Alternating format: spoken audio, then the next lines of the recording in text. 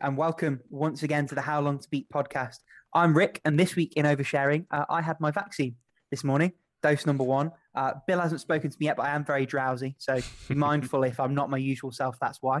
But this week, fortunately, it's not just me. As always, I've got Alex and Paolo with me. And this week, a very special guest, Froy. Welcome to the podcast, Froy. Lovely to have you. Hello, people. It's me. So this week, as always with the guest episodes, we're going to have a chat to the guest, but not before we've heard this month's roundup of the Fantasy Critic League. And I'm reliably informed it's going to be a doozy. So we'll hear that first. We'll hear a little bit more about Froy, about his history with games, etc., etc. Then we're going to talk about Beaton's retired playings. We're going to get on to the guest selected topic for the week. And we'll finish, you lucky people, with 2 games. The first of those will be Guess the Game, where the aim of the game is to guess the guest's game. Say that 5 times quickly. And then, as always, our raison d'etre is going to be How long to beat the game. Nice. And let's put a little gap in here so that we can hear the very special update from Abatage. Take it away.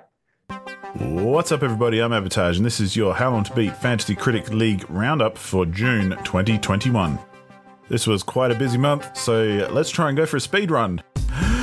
Funky Face Studios extended their lead in the top spot after the release of Chicory A Colourful Tale with solid 18 points, as well as Mario Golf Super Rush topping their month off with another 3 points. Ubisoft stayed in second after Ninja Gaiden Master Collection only brought in 2 points. General Goods and Horny Mistress held onto their spots, however they both had 0 releases during June. June was a massive month for Mango as they jumped from last place to 5th thanks to the release of Ratchet & Clank Rift Apart that brought in 18 points, while Scarlet Nexus added another 9 points to put them back in the game. Frozen Frog had no releases last month but was bumped down a slot overall. Ashmasters also jumped ahead after their first release of the year. Guilty Gear Strive brought in 15 points and put them in the middle of the pack. Noise Labs moved up and down the list thanks to the release of Legend of Mana Remaster, which added 3 points to their total, while Beatmasters and Cockroach Content Corp found themselves lower in the order as neither had any releases to count to the shuffling that took place above them. Poke and Paw had another underwhelming release thanks to Disgaea 6 Defiance of Destiny, only fetching 4 more points for our reigning champion. Perhaps the greatest victim of all the movement overhead, CD Projekt Red had no releases in June but ended their month only second from the bottom, where CD Projekt Refund lost even more points after Dungeons & Dragons Dark Alliance bombed with minus 11 points to take them back into negative figures. June also brought the most number of drop games for the year, which no doubt thanks to all the new information revealed during E3, so let's see how those rosters changed. General Goods successfully acquired Kiwi for $5, leaving them with $75 left in their budget. Mango dropped Stray from their roster and successfully outbid General Goods and acquired WarioWare Get It Together for $66, leaving them with $1 left in their budget. Noise Labs made a lot of moves in June, dropping Prince of Persia Sands of Time Remake and successfully acquiring the Jackbox Party Pack 8 for $1, Mario Party Superstars for $19, and Advance Wars 1 and 2 Reboot Camp for $15, leaving them with $20 left in their budget. And Poke and Paw dropped Dream Factory 5 from their roster and successfully acquired Lost in Random for $1, leaving them with $94 left in their budget. So as you can see, there was a lot of movement last month thanks to all these fresh releases, dropped games, and new acquisitions. There were also many confirmed delays last month that locked in 0 points for their respective publishers and counterpickers. It seems that E3 came out at the right time of the year to shake things up and inject some fresh perspectives. Now we get to see if they actually produce results. That was your roundup. Good luck for July, and I'll see you later. That was quite the speed run right there. I mean, Abatage has got his skills going, doesn't he? Yep. More like Rapitage, am I right? If you listen, I'm still reigning at the top, and I'm feeling pretty good about that, though. yeah, I'm you are. I'm glad You're that looking golf like you're didn't do gonna what you crush it. wanted. Well, golf didn't. Yeah, I should have seen that coming. Yep. To be honest, that was just my bad. You know, Mario Tennis Aces had a similar score. Just should have seen it coming. I but mean, I was fooled by the To golf. be totally honest, I was considering bidding on that game, so you weren't the only one to live in. I that know boat. someone else did bid on it because I beat somebody for that. I think I did bid on it, and I had meant to bid on Skyward Sword HD and forgot. Booyah. All right. Well, Although with all the negative internet reception, it's possible it'll get lower review scores than it normally would. The internet's not the same. We as can only reviewers, hope. though. Yeah. Anyway, without further ado, I want to know more about Froy. So Alex, Mhm. our question master. Why don't you take it away? Yes, I am the question master. So, Froy, tell us, what part of the world do you live in, and how has that affected your gaming? All right. Well, I will say right up front, I don't think it's affected it that much more than you would expect the average person in the United States to be affected by it. Hasn't really been anything special. Obviously, I'm in the United States, as I just said. Moved around a few times, but mostly just been in one state for 2 decades at this point. Not much. Honestly, I don't really think it's affected much aside from growing up in your standard capitalist, slightly conservative, annoying country. Fair. I know you commented a little bit that you said like you grew up quite poor and that affected your gaming. Do you want to talk a little bit about that? Yes, I do actually, because this is actually something I've kind of noticed. And when people talk about things like re-releases and stuff like that, a lot of people always speak from it from a perspective of, you almost certainly purchased this game the last generation, so why do you want to re-release and stuff? I can tell you right now, especially as a kid, one of the reasons the Game Boy Advance is a great system and was one of my favorite systems I ever owned, it has re-releases of everything when you're usually too poor to have had everything. So you had a huge selection of things that you couldn't normally get. But like, also people discuss game length and stuff, and when you're poor, or you're going to buy like 2 or 3 games a year at the most, being able to either have a game that's highly replayable or has a very long gameplay, like an RPG or whatnot, can have more general value than a 5-hour one and done, even if it's not objectively more valuable as like a piece of media or whatnot.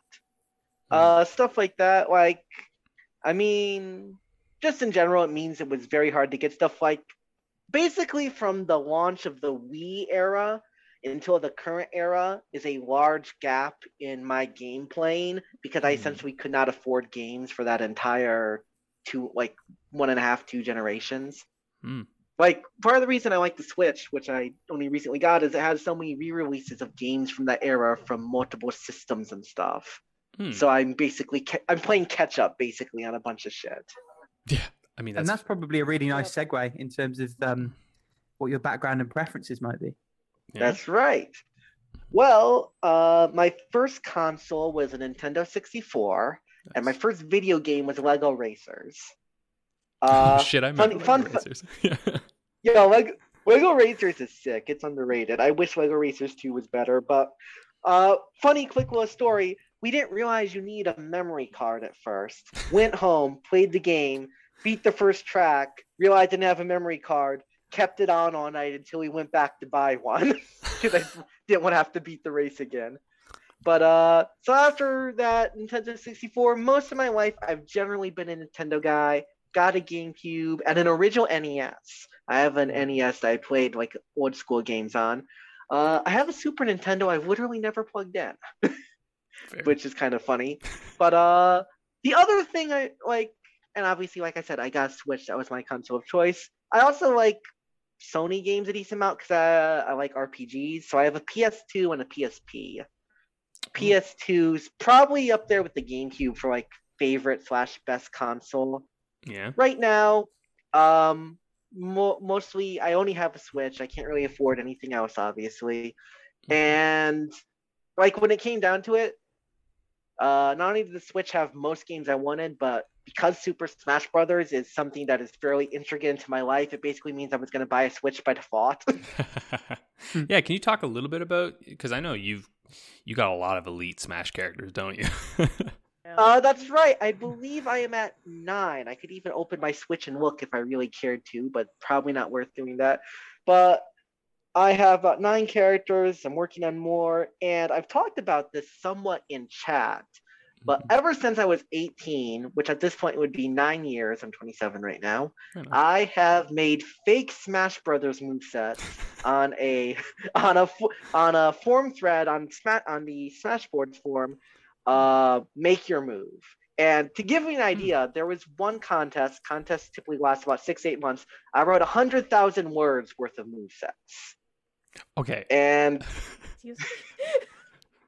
so can you explain a little bit, because I don't actually fully understand moves, like the movesets kind of thing. Can you explain a little bit, like what does that entail? All right. So I think the easiest way to explain it is, Sakurai presents stuff and he talks about how all that stuff is. Imagine instead of doing a video of that, you were going through it move by move and writing about how all this would be if it was in the game. It's like a design document. Yes, exactly. It's like writing a game concept document. You talk about the statistics, how the character would move. You talk about what each individual move does. usually at the end you have a playstyle section where you talk more about how it would all come together as a complete whole. Oh, okay, cool. Oh shit! So you 100,000 on that? Jesus. Yeah, I mean, to give you an idea, for my career, I have about 800,000 words worth of it over more than 100 movesets. Damn. That's Damn. like 2 Game of Thrones books worth of words. That's crazy. Yeah, it is.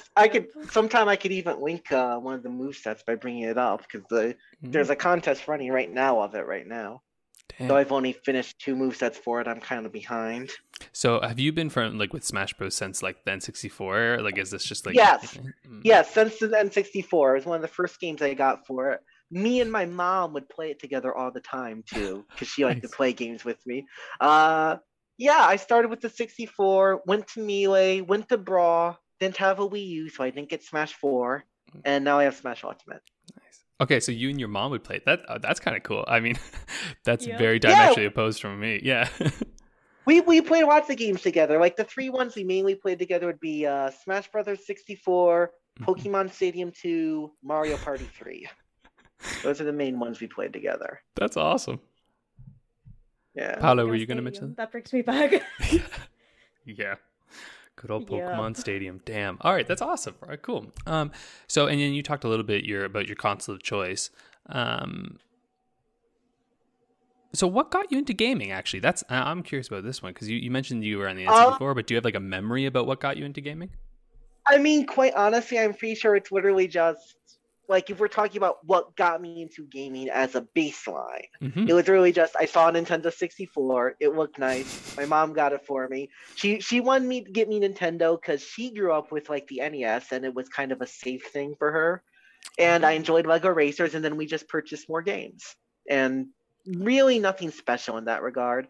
If you want to talk about like what got me really invested in the gaming, Yeah.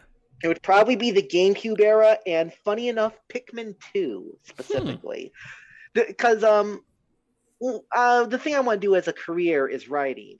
And this is Okay. going to sound really funny, but the way I started getting into writing was I went to Pikmin 2 boards on GameFAQs and started role-playing Pikmin 2 roleplay. And so that kind of was I didn't even was know a that kind of existed. memory. That's amazing. I was gonna say I'm learning things mean- that I would have never realized. Pikmin 2 roleplay, Thousand Year Door. Well, no, Thousand Year Door wasn't roleplay. That was just like form design, game design stuff. Mm. But like I would say the GameCube era, and to an extent, like Persona 3 got me really into game. Like I'd say Persona 3 is more really what got me into hardcore storytelling side of gaming. Stuff like Pikmin 2, Thousand Year Door is what got me interested in gaming as like, playing the game kind of gaming. Gotcha, like gameplay wise. But- Okay. right. Mm. But I mean, to give you an idea, way back when I was on the Nintendo 64, I'd make like computer tournaments in Smash 64 and just watch them. So I kind of was just invested from the start. Nice. So when you talk about like you want to do writing, do you want to do writing for games or like even more expansive? Like what are you interested in? Novels. It's more like novels, Ah, that kind of stuff. More, I think a lot of my stuff would fall into more of the sci-fantasy kind of genres more than anything. I have some other stuff that's either like more fantasy historical or stuff, but generally speaking, I'm more thinking novels. I've considered going into game review stuff or doing Mhm. other writing, especially because it's not easy to become a writer and make money. So having a source of income would be good. Yeah. Well, hey, at least you're not struggling for word counts. Yeah, right. Awesome. here's my resume. It's 800,000 words of fake moveset. Oh, Lord. That's awesome. Cool. So then I guess on our last little one before we move along here, what's the story behind your username, Frozen Roy? So, fun fact, this is once again Smash Brothers. So, in Melee, my main character, who I was played as a main, was Roy. My secondary was Young Link. And at the time, I was actually practicing as like wanting to be a semi-pro Smash player, kinda. I Nice. never really got to any tournaments or anything, but I need to make a username to go on Smash boards. So when I played Roy, I picked the blue color and the gold color all the time, but mostly the blue color. So instead of fire, he's ice, so he's Frozen Roy. And fittingly, in Melee, you can only have 4 letters for your tag, F-R-O-Y, Froy. Froy. Which answers my next question, which was how that abbreviation works. Okay. Yes, exactly. That makes perfect Huh. sense. So that is why it's Frozen Roy, and that is why it's Froy. That's awesome. Nice. That's actually one of the more interesting stories for a username. Thank you. Most I of feel like almost all of us have just picked a random thing, and it's just like, and then it's stuck, and here Yeah. we are. exactly. Well, the funny thing is also when I picked it, it wasn't my main username, and it's still only one. The other one I use is a combination of 2 character names from Digimon. Nice. So Yeah, I mean, it's funny. I guess I chose the more like standard name when I signed up for How Long to Beat because like my Xbox one is Zoo Funky Face, which has its whole own story behind that, which someday I'll share. But it's just can you imagine Paula, Rick, Zoo Funky Face? exactly right. Alex is just a bit easier to digest. I would find it harder than I already do to take you seriously. Oh, Oh, What a- shots fired. I felt shots that one fi- hurt. Shots fired. Listen, I'm I'm going to blame the shot that was fired into my arm on like the unwarranted attack that I just made. You see, That's- Rick didn't attack you there. Bill Gates did. Oh, that's exactly what This it is it. Bill's a trickster. You don't know. He says things. Oh, that was damn it! I got nothing. That was good, Rick. That was just real good. He's like, how can I fight that? I got nothing. But Should on we that- just move on to what you've beaten, Froy? Should we say then? exactly? Let's get over to yeah, I these. don't think I have anything else. Mhm. All right, so what I've been, let's start with the one that I'm pretty sure like almost everyone here played because it was the game of the month, Super Metroid. It was really good. That's how I would put it. It was a 10 out of 10 game. I'd always been kind of interested in it without ever playing it, but I was never quite sure how good it would be, especially because this wasn't technically the first time I tried the game. Like years ago, I tried it briefly as an emulator, and then I stopped because playing Super Metroid with keyboard controls is not the ideal way to play Super Metroid, just so you know. I'd say I was playing it by far. The thing I was most impressed by was the very strong sense of atmosphere and story, honestly. Like, there's almost no dialogue in this game, and you would think it doesn't really have a story so much. But the entire last segment is essentially a narrative game style ending where it's kind of not quite scripted, but basically scripted. Like, the Super Metroid, the last fight against Mother Brain, that's not really a spoiler. It's 27 years old. Also, it's Metroid. Is, we all know what happens in the end. So yeah, no shit. Is pretty damn easy, honestly. So it's more about the sense of spectacle and, kind of accumulating the story. But I was even surprised, like, people have always talked about, like, Ridley. You never get the personality that he's supposed to be really smart in various games until, like, Metroid Prime. But the entire way his area is designed compared to every other area in the game, it's almost entirely traps.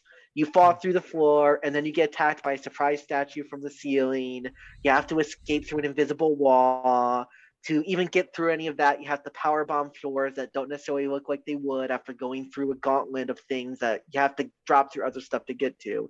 It's basically a trickster area compared to the West, and it kind of fits that. Also, I always hear people say the controls were very antiquated, but I actually like them more than some modern controls, frankly. You put the L2 and R2 as your bumpers just to move up and down. Very smooth. Control stick with your left thumb, buttons with the right thumb, left and right free to move with your other fingers. No messing around. Like twin stick sometimes can be annoying if it's in a game where you also have to use buttons, in my experience. Fair. Because you And end this would up be an interesting thing with Dread because it looks like that's what they're going to do. It looks like they're going to put the 360 motion for the aim on the right it does. stick. It does, which will be interesting because, like, one nice thing about Super Metroid, because of that, you can do stuff like fire crouching angled up with just like 2 buttons. You don't even have to do anything. And it's actually pretty smooth. I know a lot of people also don't think some of the power-ups are that easy, but I was really space jumping across the entire stage after like 2 minutes. Oh, bro. The only one I hate space jumps so fucking much. I find it wildly inconsistent. I'm with you there. Here's what you have to do it. I can tell you right now. When you do it, it has to be a spin jump. You have to press it when you go down, and you can't go below the height of your original jump or it won't work. Oh yeah, As but long I'm as you don't trash.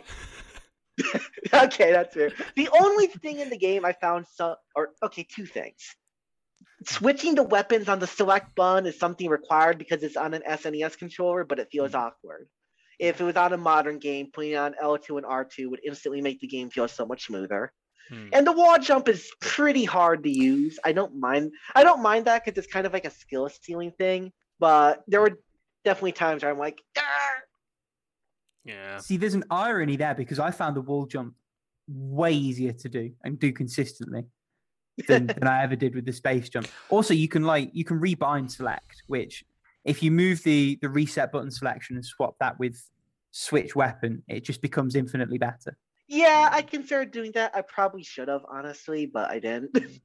Like I know you can rebind them. I thought playing on X, but I was like, but what if I want to close the weapon thing? And I never ended up doing that, like fucking ever. Yeah.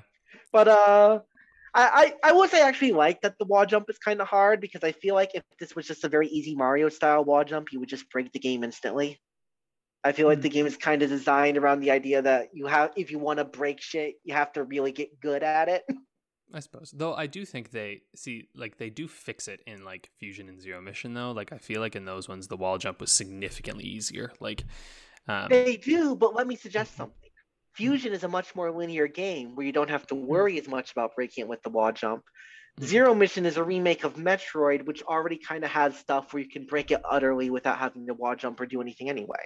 Yeah, but you can break Super Metroid pretty easily too, from what I understand. Like, there's people who do some crazy shit in that game. That's half the fun. You can break the game. You can break the game to beat in 28 minutes, but that involves doing really complex, hard to do stuff. Yep. That's kind of what I mean. It's different from that. Whereas, like, if you could wall jump like a Mario game, you could go through a bunch of stuff really easily. That's fair. That's the thing. Nice. Well, you've beaten a lot of Super games recently. Yeah, I noticed that. I just want to note also one last thing on Super Metroid. I think the fact that pretty much the most criticism I have is one thing was hard to do, and a button being on the wrong spot was slightly awkward tells you how good the game is. Yeah. All right.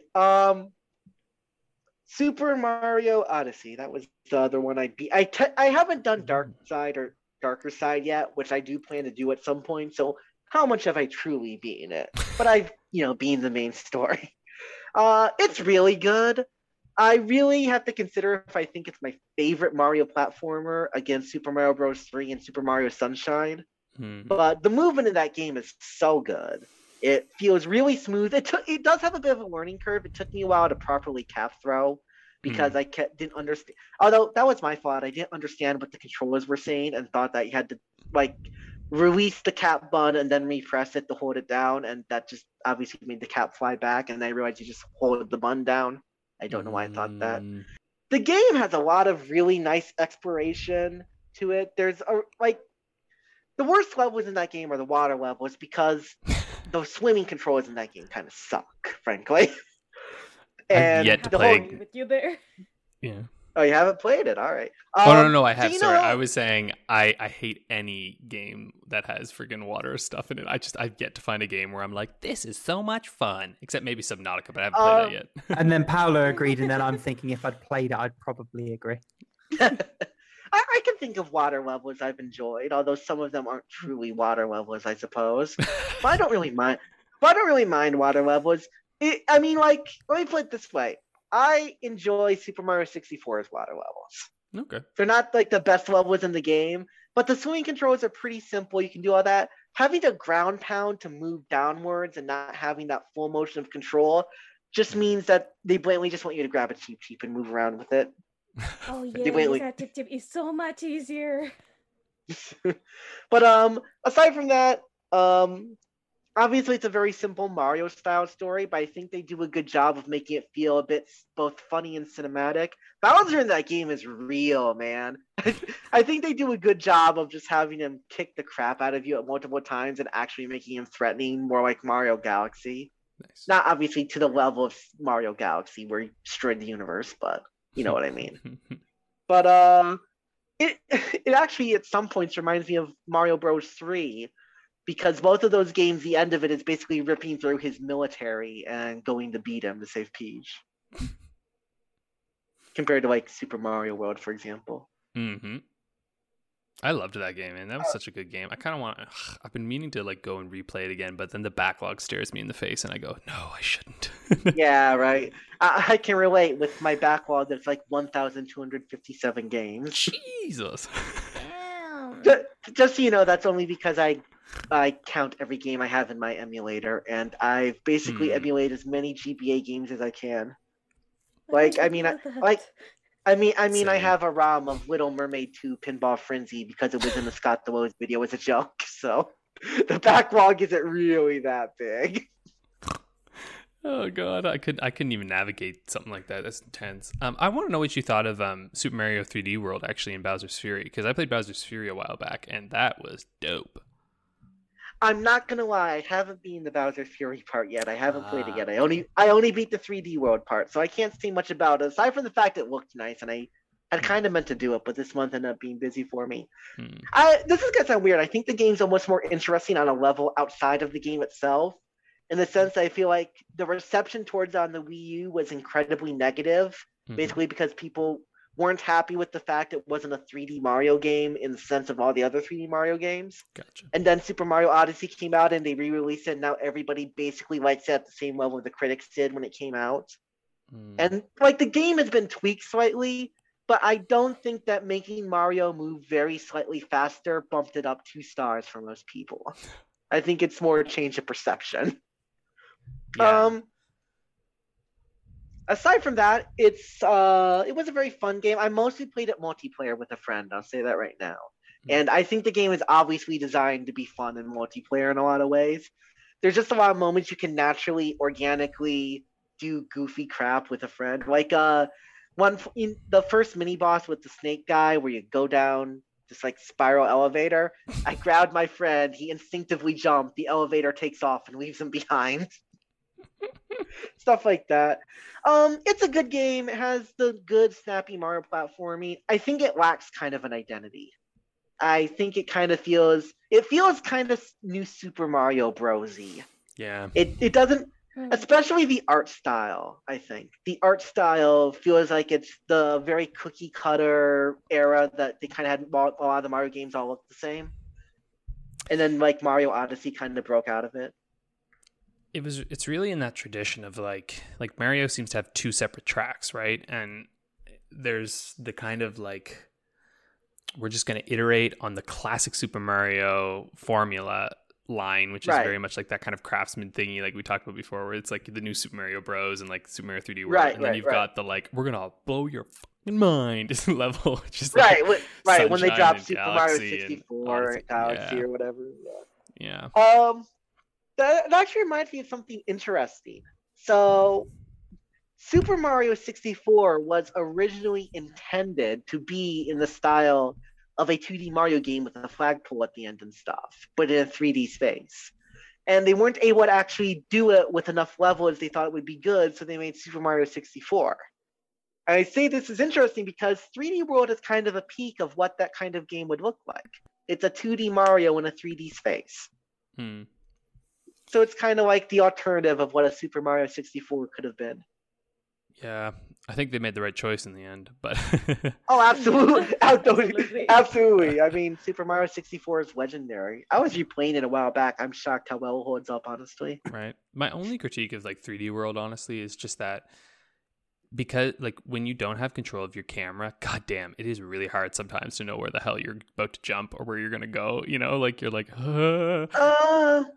I'll admit I really didn't have that many issues, but I will say part of that might be because it was I played a lot of multiplayer, so things were already kind of crazy with that. You know what I mean? Because you're already tracking 2 players. Well, exactly. I play it with my girlfriend too. Yeah, and it gets insane. Right. Well, at one point we played with 3 players. And at that point, it gets you're just basically messing around at that point. Have you played this one, Paula? Yeah. I haven't played this one, but I remember playing like the one with you that was like fully to 2D before Super Mario 3D World came out. 3D Land? 3D was it 3D Land? I don't know. The one on Wii U. That's all I remember. But oh no, 3D Land was 3DS. That must have been a new Super Mario Bros. Game. Yeah. Yeah, that one. Yeah.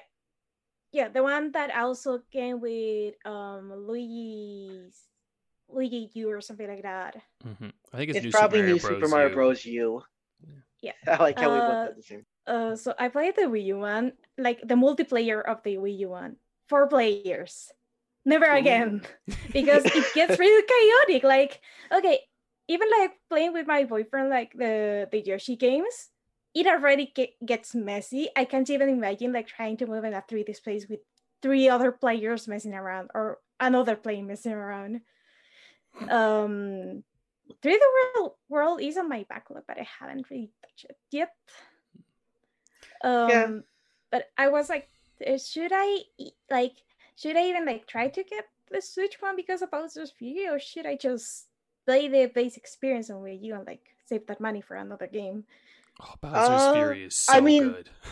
I would say that if you don't mind spending the money, the Switch version is the superior experience because they also tweaked 3D World slightly to make it a bit smoother. Not much, but Mario's a bit faster. They tweaked a few other things. And you get an extra mode that's like basically the length of a full game.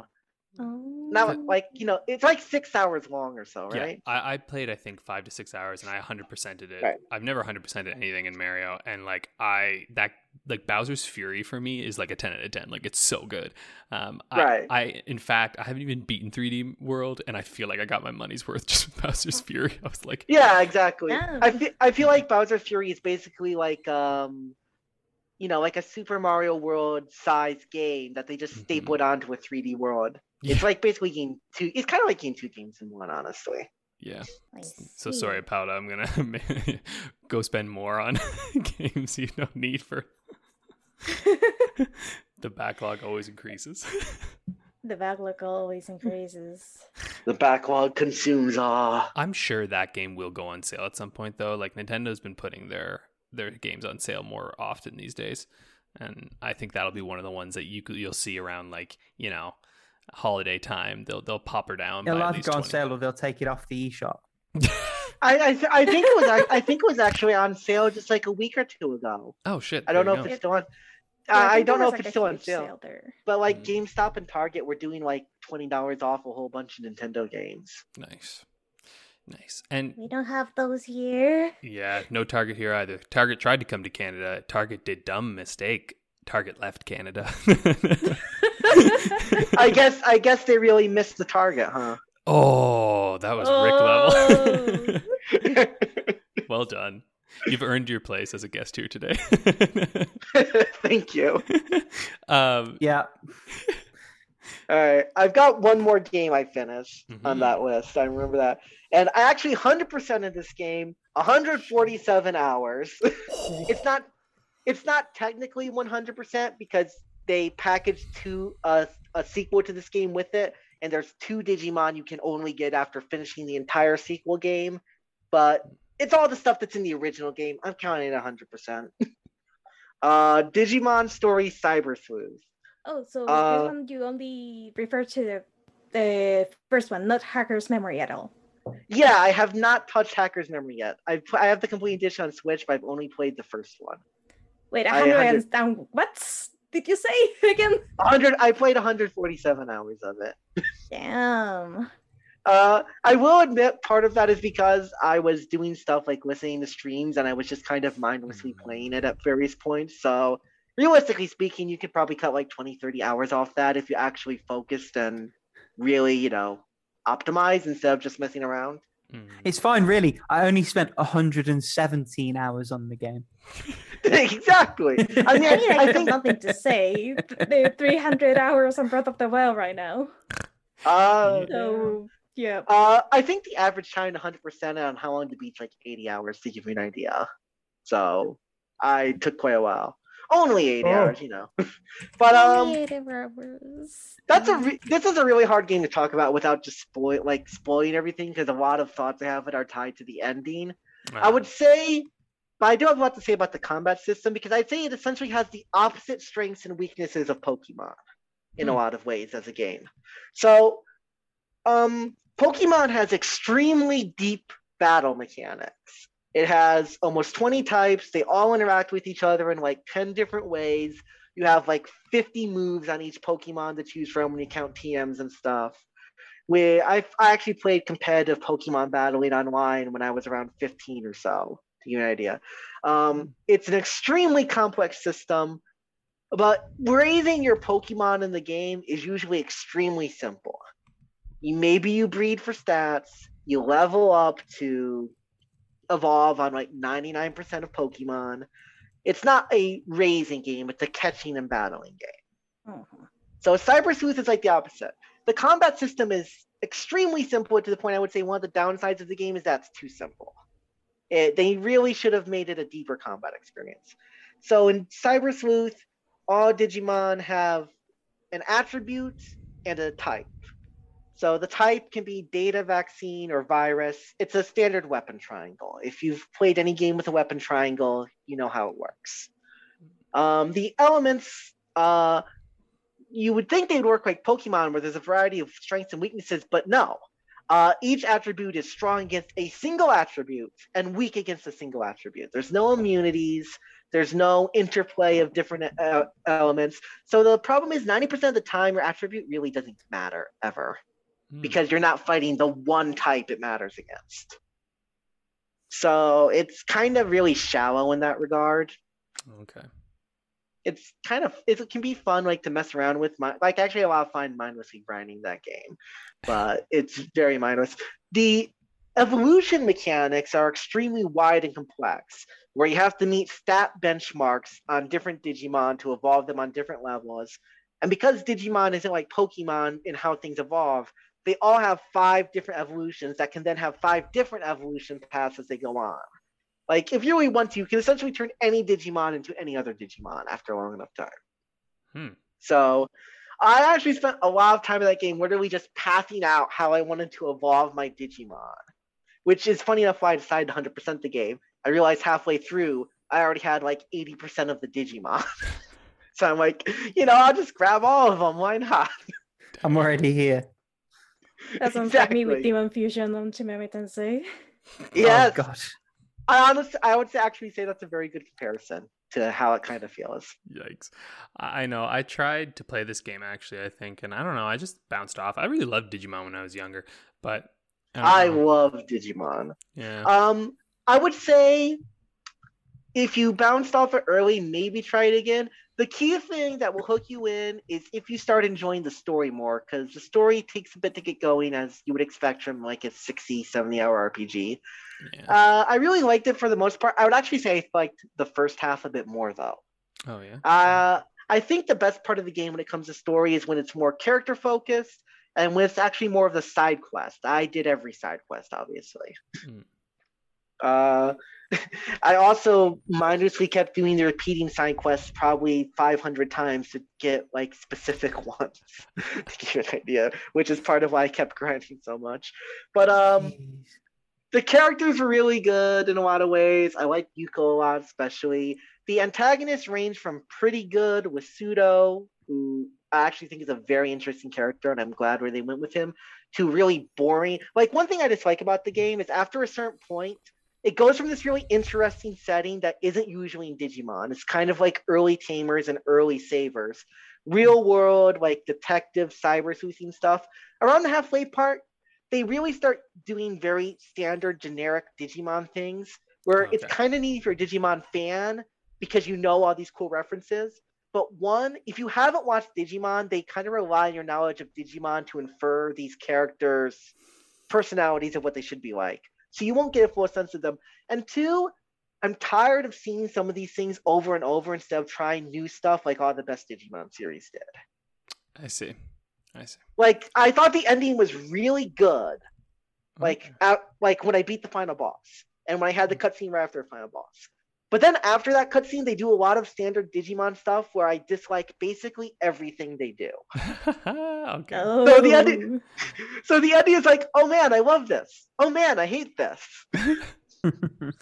See, I'm a Digimon fan who basically ends at the Digimon movie. That is the extent, and I still think the Digimon movie slaps. Well, that is a great movie. It does. I'm going to say something. No matter your age, if you are interested in good media, Digimon Tamers is a genuinely excellent series. It's by the person who did Serial Experiments Lain, and it basically ends up going into psychological horror by the end of it. Oh shit! Okay, interesting. Yeah. Nice. Well, you've beaten lots of big games recently. No retirements though. Yeah, it seems. kinda. You're kind of a Paola. No. Huh? Paola School of Gaming. I basically never retire a game. I'll put it on the back burner. The only games I've retired are like games I don't own. Games I retired because I want to play them for the Game Challenge 2022-21, and it requires one that says games you've retired, so I just retired some for it. That's And NASCAR. cheating. Well, otherwise I would literally be unable to complete it. Shocking. Or NASCAR 09, because that game literally does not function. It is impossible to play. I'm just going to really quickly, because it takes 5 seconds. Yeah. The controls are so stiff that you set the control stick sensitivity to maximum, and you peel your control stick to the point where your controller feels like it's shaking and breaking, and you can't make a corner. You won't turn. It is impossible to play. I dare anyone to play that. Yeah, I'm good. I'm barely good at racers anyway, let alone a totally broken one. Like Next week on the NASCAR, How Long to Beat podcast. like NASCAR Thunder 2003, a great game. Actually, my favorite game of 2002. Fight me. NASCAR 09, one of the worst games I've ever played. That's hilarious. I didn't even know there was NASCAR racing game. Like, I mean, it makes sense. Of course there would be, but I had no idea. Well, the thing is, they basically died after 2005. Oh, okay. Like, they continued to exist, but that was the last time there was a NASCAR racing game that was good. I see. It's That worth makes playing. sense. Yeah. All right. Well, why don't we move along to what we're playing now? Paula, do you want to? Well, wait. Oh, Wait. wait. There's a wait. What? Did anyone else complete any? Did anyone else complete any games? Oh, no, it's okay. On guest weeks, we leave it all to you because if we all talked about what we completed, it would take too long. There would be no time Yeah, for anything. probably.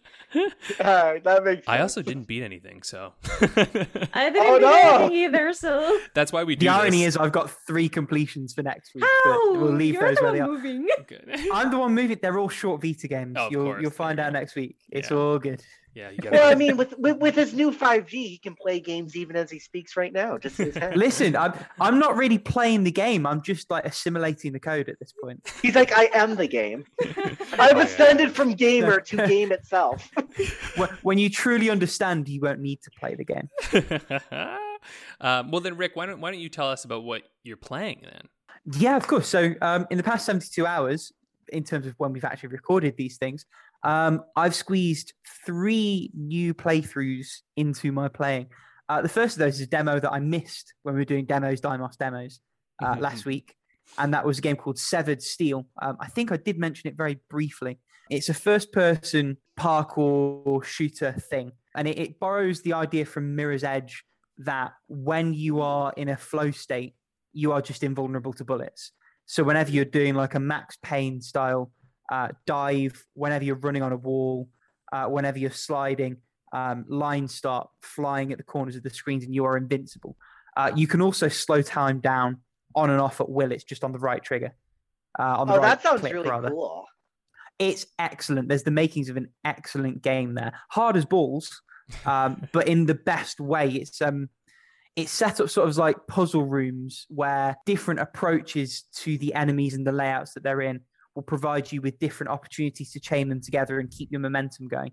And the momentum is key because the moment that you're not invulnerable to bullets, you are incredibly vulnerable to bullets.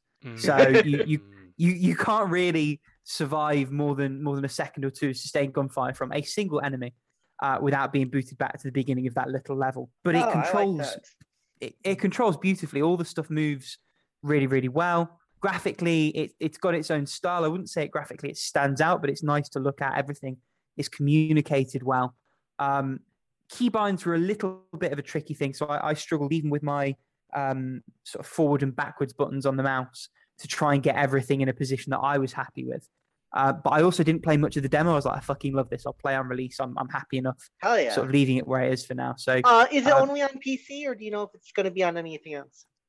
the demo is only on PC. I don't know if it will come to other platforms, But Alright. and the demo is still available. It's not a Game Fest demo. So if you do want All to right. try it off the back of this and see if it runs on your PC, because I know that you're running a Maybe little when bit my of a lightweight laptop rig. isn't canceling on fire. I mean, to give you an idea, before the podcast started, I opened the Google Doc for the podcast while I had been doing some stuff on my computer. Said, time to shut off. Hmm. Oh. Heavy. It may well be a little bit much for your laptop then, truth be told. But I'll be shocked if it doesn't get a release on other platforms. It looks like the kind of thing that you could pare back to an extent that it might run on Switch, for example. All right. I think it's But coming. I'm to not sure if they will, PlayStation. so- There's a trailer for the PlayStation, so I'm pretty sure it's coming to that. Oh, all right. At the Oh, is that for very least. PS4 or just PS5? It says PS4. It's Last probably gen. Switch scalable then. I'd be shocked if it isn't. Yeah, I'd imagine. I'll have to put that on my wish list. That actually sounds really cool. It's excellent. And again, anyone who's listening who wants to give it a go, the demo is free and freely available through Steam. The other PC game I started to play through of this week is finally our game of the month, Wargroove. I know Alex and Paola, you have both played this one and had a blast with it. Yeah. And I'm happy to report so far, so am I. It's Yeah. really nicely done, sort of Fire Emblem Advance Warsy style turn-based RPG with best boy dog units. And I'm here for that. It's nice so far. It is the kind of game where I think I, again, would just enjoy it a little bit more on a Switch if I had one. But I also got my PC copy for free, so I'm in no position to complain at all.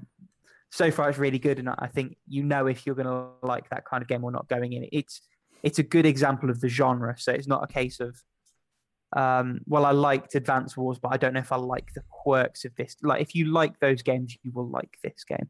Yeah, I've heard people talk about it before it's Game of the Month. I don't think I've heard anyone who likes tactical games and then said, "Oh yeah, this game sucks." Yeah, no, I can't say I have either. It's just a really well done genre entry. And then the last one, and this is a Vita playthrough, is Astro Aqua Kitty. So it is a sort of sequel, sort of in the same universe game, to a game I played a little while back called Aqua Kitty DX, if you remember that. It's like a take on the Defender genre. So what they've done is they've taken that idea of you being a cat in a vehicle that shoots, and they've transplanted that into a slightly more linear action game. I think they call it an action RPG. I think that's maybe stretching the term RPG a touch. But rather than being on a looping, like, plain map, you're on actual maps with an up and a down and a left and a right. And there's a currency, you buy new weapons. The story's kind of a bit bollocks, but the point is that the gameplay holds up. And it's quite nice to have those controls in a freer setup where you can do more with them. As much as I enjoyed the simplicity and the singular vision of the original, I think I do like this one a little bit more with the increased scope that it's got. It's on all the things. So obviously it's on Vita, but it's also on the PlayStation consoles. I think it's either on or coming to Xbox. It's on Switch and it's on PC. It's pretty cheap. And it's on Switch, is it?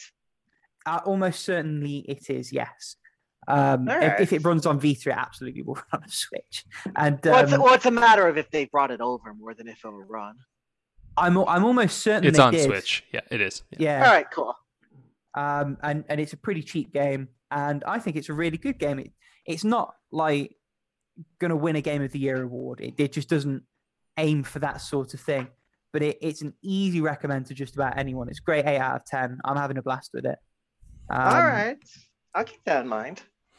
Oh, there you go. So those are my three. How if we go to you first? Real quick Sorry, go on. before we move to one, you actually just reminded me of something very quick I want to say about Cyber Sleuth. Somehow, despite being a port of a PSP Vita game, it had frame drops on my Switch at various points. I don't know how. I feel like sometimes that's an optimization thing though, because I know, for example, East 8, which had a Vita release and then was ported to the Switch. I feel like I remember someone on the forum saying that the Switch version ran horribly. And I just wonder with those, sometimes it's a case of sort of allocation of resources and whether you sort of do all the testing, the optimizing that you could or should do. Yeah, that's probably. It was just weird to be pulling the camera back on a Switch on a totally blank area, and all of a sudden the game stutters. To like yeah, no. 20 You should be used to FPS. that on the Switch. I love the Switch. Honestly, I love it. honestly, I Now haven't he's had so many. cheating. I honestly haven't had many FPS issues, but I haven't played most of the games that would have the FPS See, issues. I've so. noticed them more now that I've been playing on the Series X. Like, because I think I just kind of was ignoring them before, but now when I'm playing on a console where like I just don't really get frame drops, when like I'm playing on the Switch, I'm just like, holy shit! Like sometimes you're just like, oh, it's molasses again. But what are you gonna do? I don't right? know. Anyway, I just want to say that real quick, so we'll get to Paula. Yeah, Paula, Yes. let us know. Yeah, I was thinking I don't really get like much frame drops. Surprisingly, even in the game that I'm playing now, that is Legend of Zelda Breath of the Wild, and Wait, that to be one fair, for that's a some Wii weird U reason. game. Yeah, You want it's a that Wii not U to- game, but I remember like when it released like really early, they actually like, had to pull up like put like an optimization patch because it was like lagging on the areas with grass or something like that. Yeah. But nowadays I think if you're not like doing glitches and stuff for speedrunning, it runs very well. Like Yeah, it does. I think. if you try to do a Pomizumi or like I don't remember the name of it, but it's like you put a bomb, another bomb, and like propel Link across the sky with that. It is interesting how the game like is struggling like to load something that wasn't supposed to happen. The game's like, what is this? I wasn't ready for this. World Warrior. To be fair, most is things aside- Nintendo creates are going to be fine on it. It's just that there's a lot that Nintendo doesn't make on that console now, which is great because it's popular, but also, Yeah.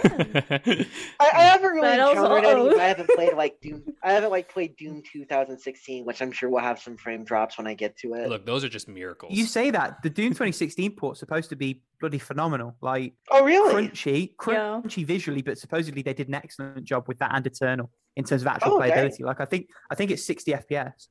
Yeah. Oh wow. Okay, I it didn't just realize looks that. like butt, that's all. That's Anyway, all. sorry, Paula. Keep telling us. So yeah, I've been playing Breath of the Wild.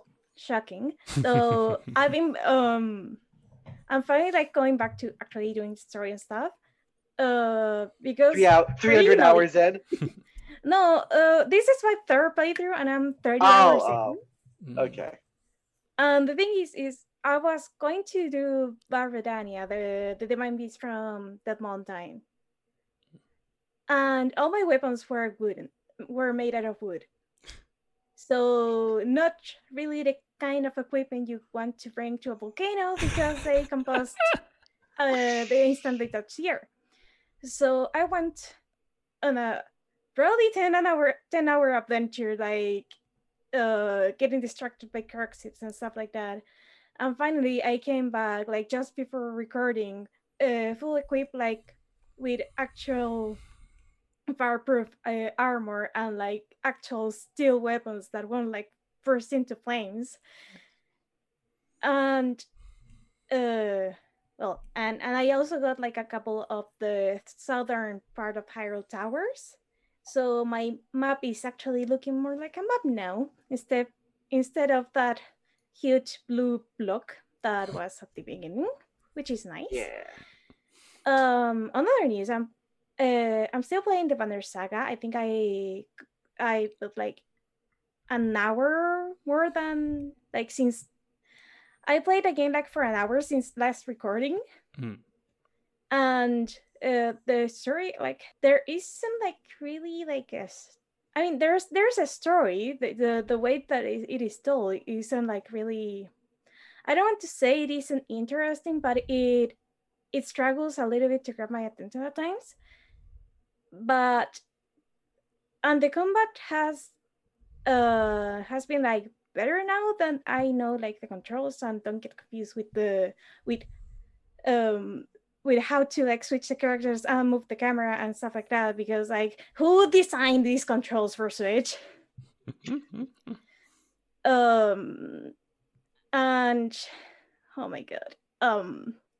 So your decisions matter. We already stated that. I find that you got like a lot of food supplies, but I was like walking like with my army in this snowy area, and we kind of like lost.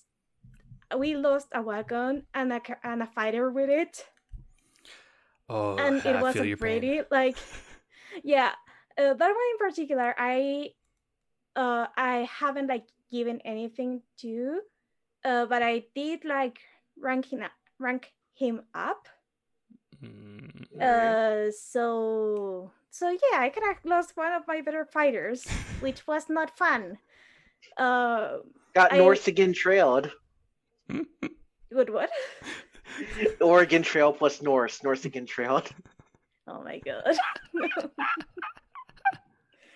Legit though, that is straight up what this game is. Yeah, but yeah, I lost fighter though. I do have like a very strong character that it is decimating like the enemy files right now.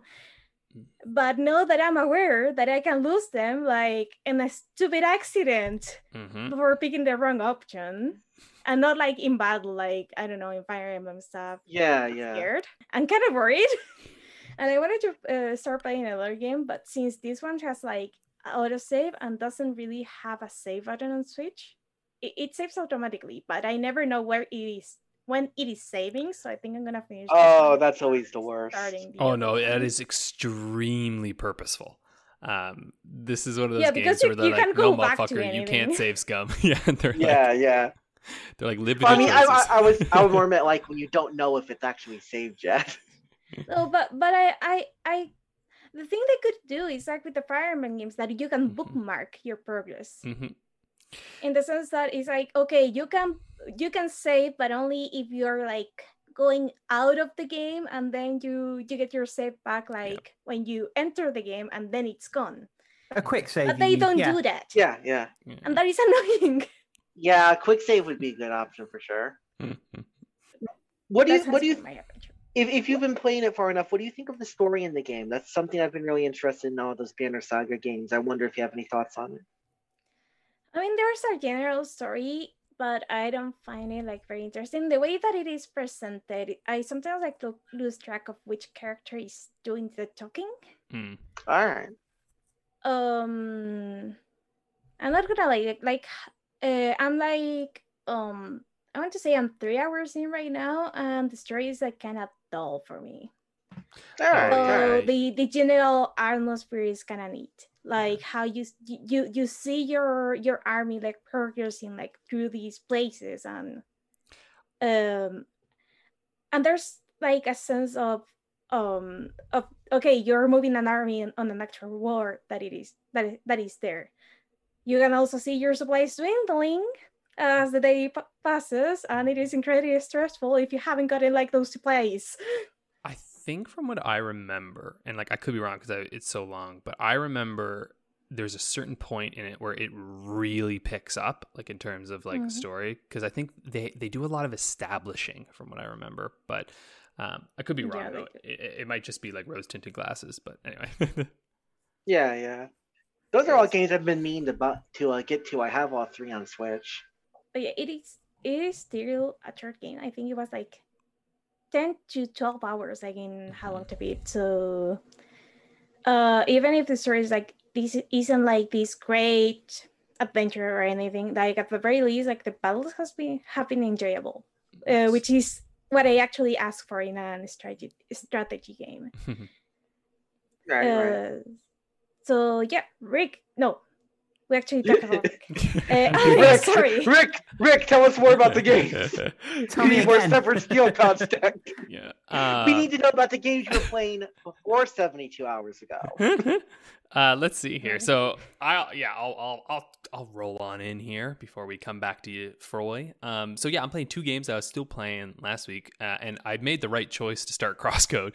I had this like sneaking suspicion. I was like, I feel like Crosscode's gonna leave Game Pass soon, and then yesterday it was like Crosscode's leaving Game Pass in July, and I went, Oh no. that was smart of me. I'm already halfway through, so I'm not worried. Like it probably leaves. Good. Game Pass games usually leave halfway through the month and then the end of the month. So probably 14th or 15th of July it'll leave.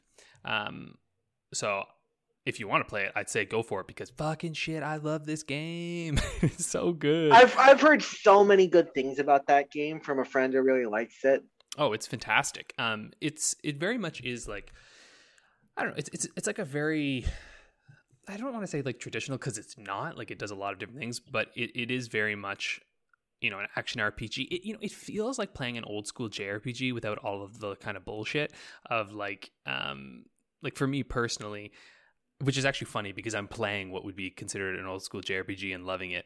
But I'd also say that this one, it's just like, it's the action combat. It really livens things up so much because the dungeons, I love the dungeons. I've heard some people complain a little bit about them, like, because they're quite long and complex, but I actually really love that. Like I've gotten through 2 of them and I think there's basically 2 main ones left. Like I'm pretty sure I'm at about the halfway point. I might be more at the third of the way point, but I'm about 10 hours or so in. So yeah, probably a third because it's usually rated at about 30 hours or so on how long to beat, which pretty good amount of time. But I'm also like nice and completed chunky. 5 of the 10 chapters. Yeah, so I'm getting through there, and yeah, it's just really good. It's just really fun, and the side quests are fun, the environments are great, the platforming's fun. It does this thing where there's no jump button, you just run to an edge and you'll auto jump.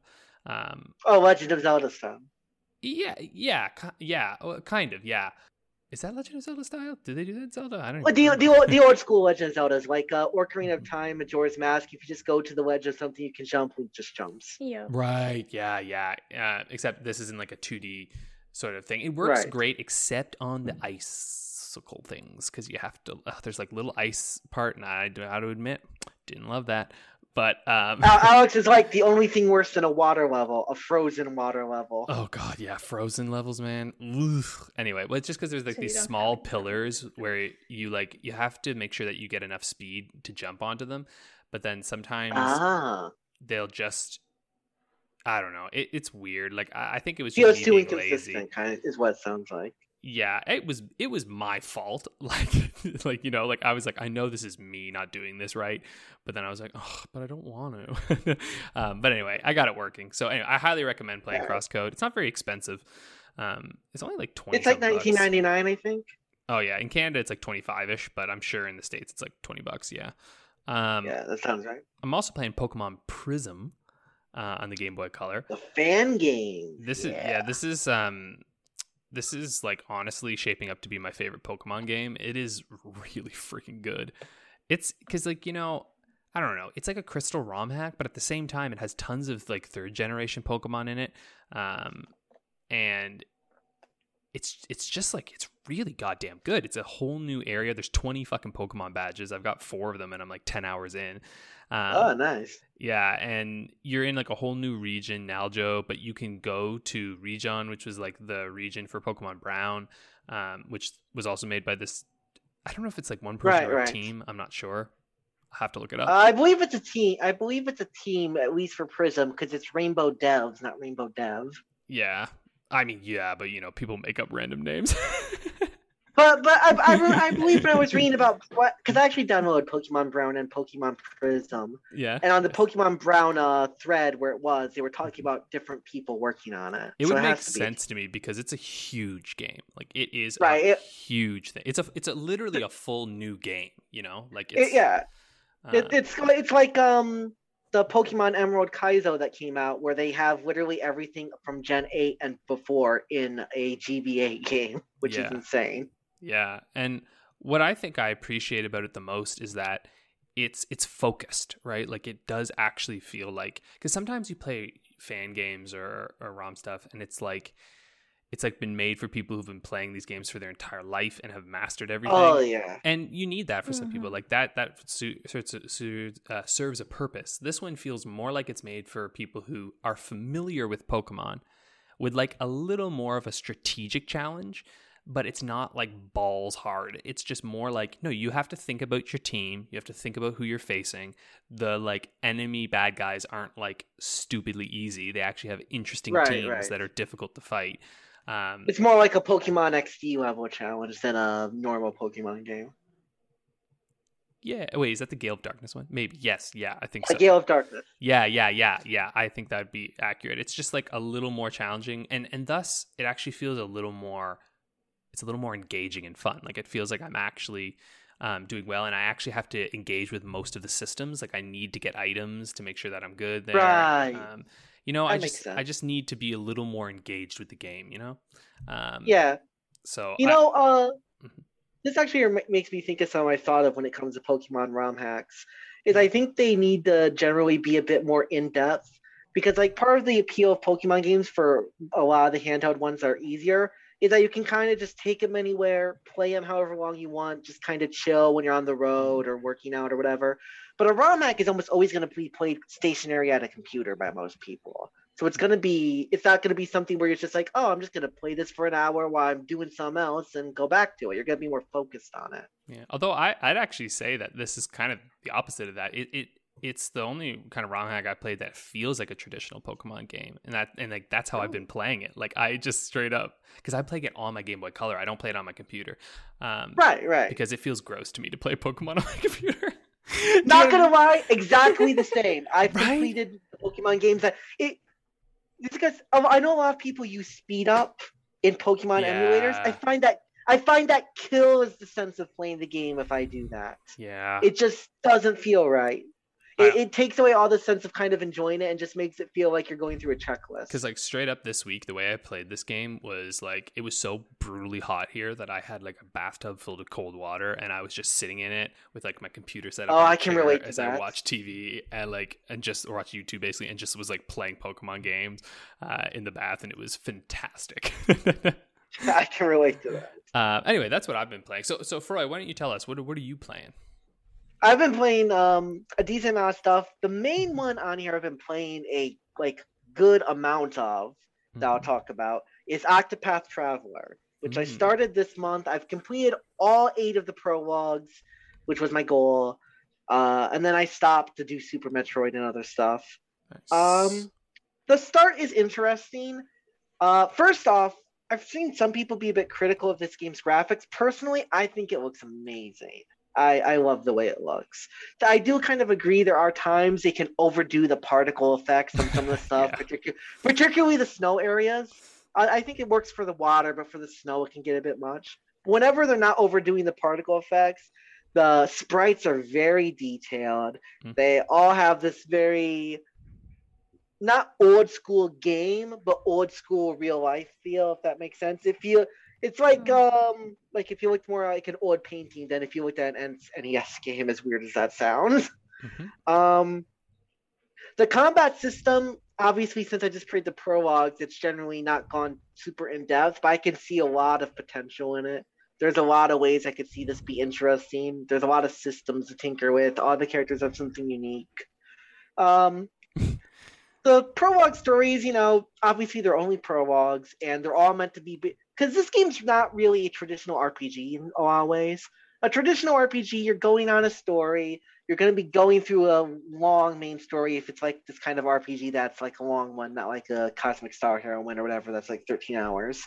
And you're going to be kind of progressing on that. This is more like a vignette of short stories. And I think that's actually a very interesting appeal. But because of that, obviously going through I'm going to bet a lot of people bounce off this game because I think they've messed up the structure of it somehow. They've gated too much around the fact you have to do everyone's 1 and then everyone's 2 and everyone's 3. I think they should have done more dynamic scaling in some ways. So if you just really like a character, you can go 1, 2, 3, 4. Or rather 2, 3, 4. I can understand making everyone get the prologues. I mean, honestly, this is a game that I feel like everyone plays, no one beats. Like I retired it because like it was fun, but I got through like to 4 maybe in each of them, and I was like, no, I'm done. I mean, I spent 147 hours 100% in a Digimon game, so I'm gonna at some point. Yeah, you're a very specific type of gamer. Exactly, I'm that kind of gamer. The stories range from pretty good to pretty mediocre, I would say. I really like Tressa's because, first off, some of the stories feel a bit too similar to each other in some ways. Tressa's felt probably like the most unique one. I kind of like the fact there wasn't some central driving quest kind of thing. I was basically just going on an adventure because this game obviously has the Dungeons and Dragons style. You're going to gather your party and go on an adventure vibe. Mm-hmm. I liked Primrose because it felt like that one felt like the most involved, along with Honet's, which was the other one I liked. Honet's the one I started with, but then some of them like God, what's it? Cyrus? That's it. That's the name. Mm-hmm. That's the one. That's the professor. His just feels what it's going for as a start, which is like a mini investigative sequence. Does not feel like it properly works if you shove it in a 1 hour prologue. It just isn't interesting. It's too obvious that obviously the headmaster of the school is going to be the bad guy. You're going to come back and fight at a later point or do something with. Compared to everything, it's by far the most predictable feeling one. And I mean, I could be wrong. Obviously, I haven't played that far, but no, they're all pretty predictable, to be honest. They're not that special. I mean, they're still pretty predictable. Like the Haunted one, it's like, oh, you're not really sure what's going to happen. Maybe he died. Maybe something else happened. Mm-hmm. Like, I'm sure it's not going to be like Final Fantasy VII twist, but it's not like I could tell you the entire plot just from the prologue. Yeah. I bet I could tell you like the entire Cyrus plot from the prologue. Honestly, this game's more of like a proof of concept, and like I like the concept, like I'm like, yeah, make more games like this, but yeah. I mean, my suggestion would be this would probably work best if you cut the party in half and made it 4 more in-depth stories, but still kind of vignettes. Like, I think this would work better as 4 stories of 8 chapters and 8 stories of 4 chapters. Yeah. Nice. What else? Which would still be active.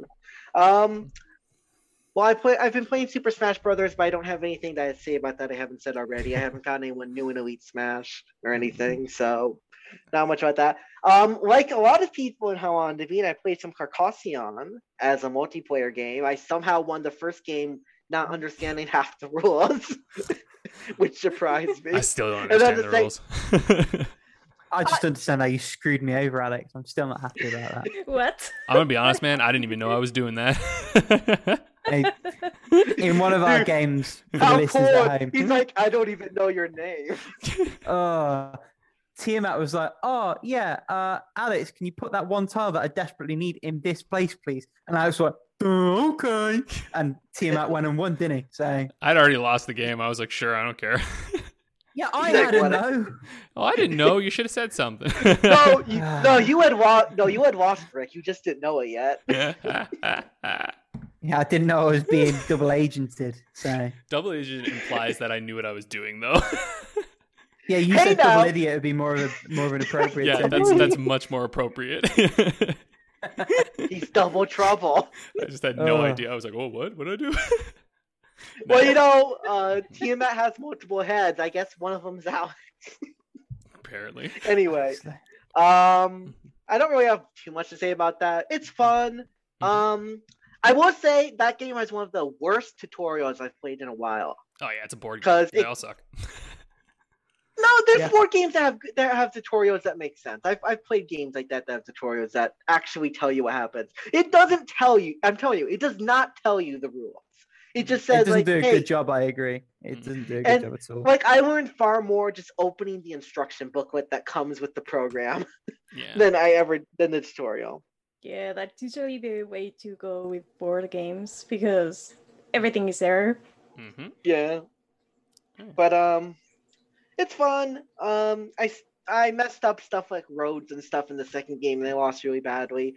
There's some stuff where it feels like I know it's not inconsistent, but because I don't understand the rules yet, I haven't learned them enough. They feel inconsistent just because I'm not good enough yet.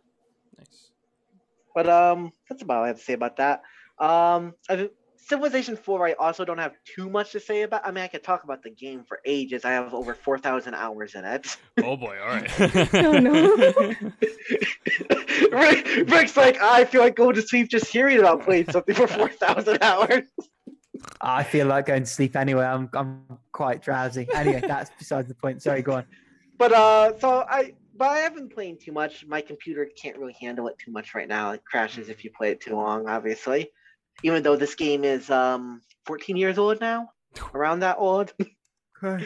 But I've been playing multiplayer with who all is in the game? Nob, Abatage, and Yuvej.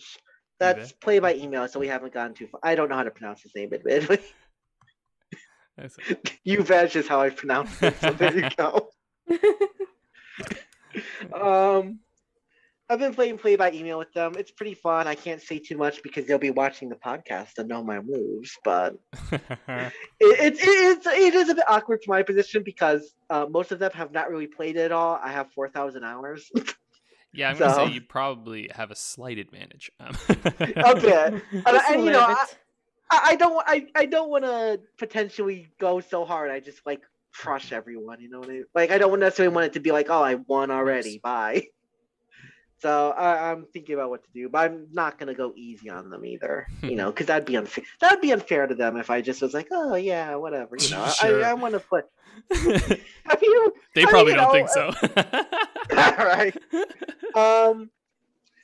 Funny enough, considering Paul was talking about it, I played about 10 hours of Breath of the Wild, which I'd started like ages ago. Played a little bit. I just played like the start with the 4 shrines, and I put it down for a while. About 10 hours in, it's pretty good. I'm a bit divided on some stuff. I'd say by far the thing I'm most worried about continuing in is if shrines will continue to feel rewarding to complete. Because the problem I have with the durability system isn't running out of weapons or anything like that, because you never run out of weapons in that game if you know any. Like, you don't even have to know what you're doing. You just pick shit up, just naturally moving around the world. The problem I have is that it means that a lot of the rewards are just stuff that's going to break and ultimately be meaningless. So it's like sometimes I meet hard challenge and I inherently want to beat it because, you know, it's a cool puzzle. But there's also a part of me that's like, I mean, I really don't need anything here. I could just go do something else. I almost wish that, like, when the weapons broke, they left, like, little shards behind of something that you could craft or something. So you got like extra stuff, or like could like stat up a weapon that'll eventually break too, but then you're still getting extra stuff from your rewards. I don't know. That's a good idea. There's like obviously part of it is is that the game is trying to be intrinsic reward, where the reward isn't the item you get. The reward is the satisfaction of completing a puzzle. But it just feels kind of bad when you complete something and then like 2 shrines later, whatever, all the stuff you got from it's gone. It's already broken. The exploration of that game is top-notch, though. Like, by far, the most fun I've had in the game is trying to find something that doesn't look like I can get to and figure out how to get to it. That's, like, the main appeal, basically, I think. The other 3 I played, Hearthstone, I don't have anything to say about. I was just basically going to skip over it anyway. It's just been playing card games and stuff. It's Hearthstone. It's been out for a decade, if you already know about it. Joe and Mac 2, I played about 30 hours. It feels like an extremely standard SNES platformer, but with like some flavor that makes it kind of stand out. Like it's got a funny caveman aesthetic. It has like RPG elements, surprisingly. Okay. Has an overworld, like not like a Super Mario overworld, like a Legend of Zelda overworld almost without combat. Okay. But that's about all. The only one I'll talk about a little bit more in depth is partially because I actually started playing this by accident essentially, and I find that funny. I started playing more Fate Grand Order the past week. Because I opened it up because my iPad was updating and there was someone I know had their iPad break because of an update. And I wanted to make sure if it broke, I wouldn't lose all my progress. So I got the fit code you save from it. And then I realized there was something I wanted that if you play for enough, like, you know, if you complete the event, which was actually pretty funny, you get it permanently for free. So I just went through that real quick. I end up getting it like with an hour or 2 before I slept on the day where when it woke up, it would have been over. That's all I have to say about it, though. Nice. Awesome. Well, great. Looks like we've gotten through all our playings. So why don't we move along? So you brought us a topic this week to talk about, which we're fairly excited about because this is something we sort of touched on a few weeks ago. Do you want to introduce your topic to us? Yes, I do. Although I hope that the direction I'm going to take the topic is one that you're a bit interested in, because the topic is about games as art and stuff like that, but I kind of want to touch specifically on a sub-theme of it to a degree. Like, obviously, we can talk about the broader nature. For me, talking about games as art, I don't really think there's much of a debate. They are. Just think about it logically for 5 seconds, and they are. But one of the things that actually really bugs me when people talk about games as art, this is especially prominent with a lot of Western journalists and reviewers in my experience, and a certain subset of people, is according to some people, games only became art around 2007 when like BioShock came out, right? Mm-hmm. Like, that's one of the big games. And that really bugs me when you look at so many games that came before from so many studios. Like, obviously something you've probably noticed is I like RPGs a lot, but even aside from RPGs and stuff, like, I feel like a lot of people are like, oh, games became art in 2007, BioShock, and then later The Last of Us and stuff like that. I feel like it's not they became art, it's that they became cinematic. It's like The Last of Us is basically The Walking Dead as a video game. Even I want to touch on that. I don't mean like that it's the plot of The Walking Dead. What I mean is that it takes a general concept of that kind of TV show style approach to a zombie apocalypse. You have a father interacting with a child, and that's the crux of a large amount of stuff. It doesn't, like, zombies since their inception with George A. Romero have always kind of been, or not always, that's a generalization, have a lot of times been social stand-ins that are meant to represent something within it. You know, in Night of the Living Dead and stuff, it was meant to represent mindless consumerism and masses, and eventually it leads into even criticism of the police, but I don't need to get into all that. Yeah, I mean, good zombie flicks do. Like, you're totally on it. Like, Zack Snyder's Army of the Dead is shoot things. But yeah. Right, exactly. Just pew, pew, pew, pew. And I feel like The Last of Us, like, the zombies are more aesthetic than the point. Like, obviously, it's post-apocalyptic and they're going through all that. But it could be a post-apocalypse with almost anything that you could replace it with. Like, it could be Dead space monsters and all that. And the plot would be the same. Kind of thing. Humans are the real monsters. Yeah, I know what you're saying. But I'd actually, I'm not saying that's inherently bad. I'm just saying it's more that it became more like how TV shows and like handle it than they became art. See, I'm going to push back a little bit. Oh, sorry, go on. Oh, do you have a counterpoint, Rick? Go ahead. I do. So I think actually it's more a question of the maturity of gaming media. Yeah. I think it's more a question of the ability of the people who cover games in a professional capacity to talk about them in a more meaningful sense, or maybe even a willingness to do so. I think that speaks more to where that discussion really starts to build and take shape. So I totally agree. Games have always had artistic components. When you look as far back as, I'd say around the maybe, I was going to say NES, but I'm thinking sort of late 80s, early 90s when things start to build more beyond sort of the arcade experience and do more with the home experience and things like that. But I also think if you look at the way that games were covered at that time, it was a very immature press. It was mostly capital. It was mostly just to sell things, right? Like Nintendo Power was just like selling stuff, right? Well, yeah, that's Nintendo's trade magazine. Obviously. Yeah. I mean, obviously, like that or Sony magazine or whatever are going to be more selling stuff. But like also, like the NES and stuff was obviously marketed as a toy. So when people reviewed it, they reviewed it more as a toy than as a media form. And this is actually something that I think there is like I tend to side on the side too, where I say like, yeah, of course games are art, but there is also like an argument to be made that at their inception, it was a gray area, right? Because like, I mean, really, because. Well, yeah, because do we call toys art? You can say that they are artistic and that people who are very good and very strong with their art create them. But there's also a question to be made of like, I don't know, it is a debate. Like, I'm not actually sure where we land on it. Because for some people, they'll say action figures are art because they'll put them up and they'll display them. I mean, here's the thing. The art, I don't think the value of the art and whether it's sold for profit or made for that kind of thing matter. Like, the Sistine Chapel ceiling is art. And it was made entirely for profit and because the Pope wanted it. Michelangelo didn't even want to do it. But it's undeniably art. When you look at Greek theater, when you look at many things, they were often for profit. They were often for the purpose of making money. But we wouldn't say they weren't art. Profit's not the issue, though. It's actually the usability. It's actually the purpose of them. But anyway, that's not actually the thing that I'm so concerned about. I think games started initially in this more toyetic form, and like Rick's sort of mentioning, not only just the media, but I do think there was actually quite a shift that occurred. And is continuing, right? With games like BioShock and Last of Us. It's not, I don't think it's that they're more TV-like. Like we often say that, but like really they're not actually, like if you look at television and you look at something like The Last of Us, they're not necessarily sharing as much as we might think they are.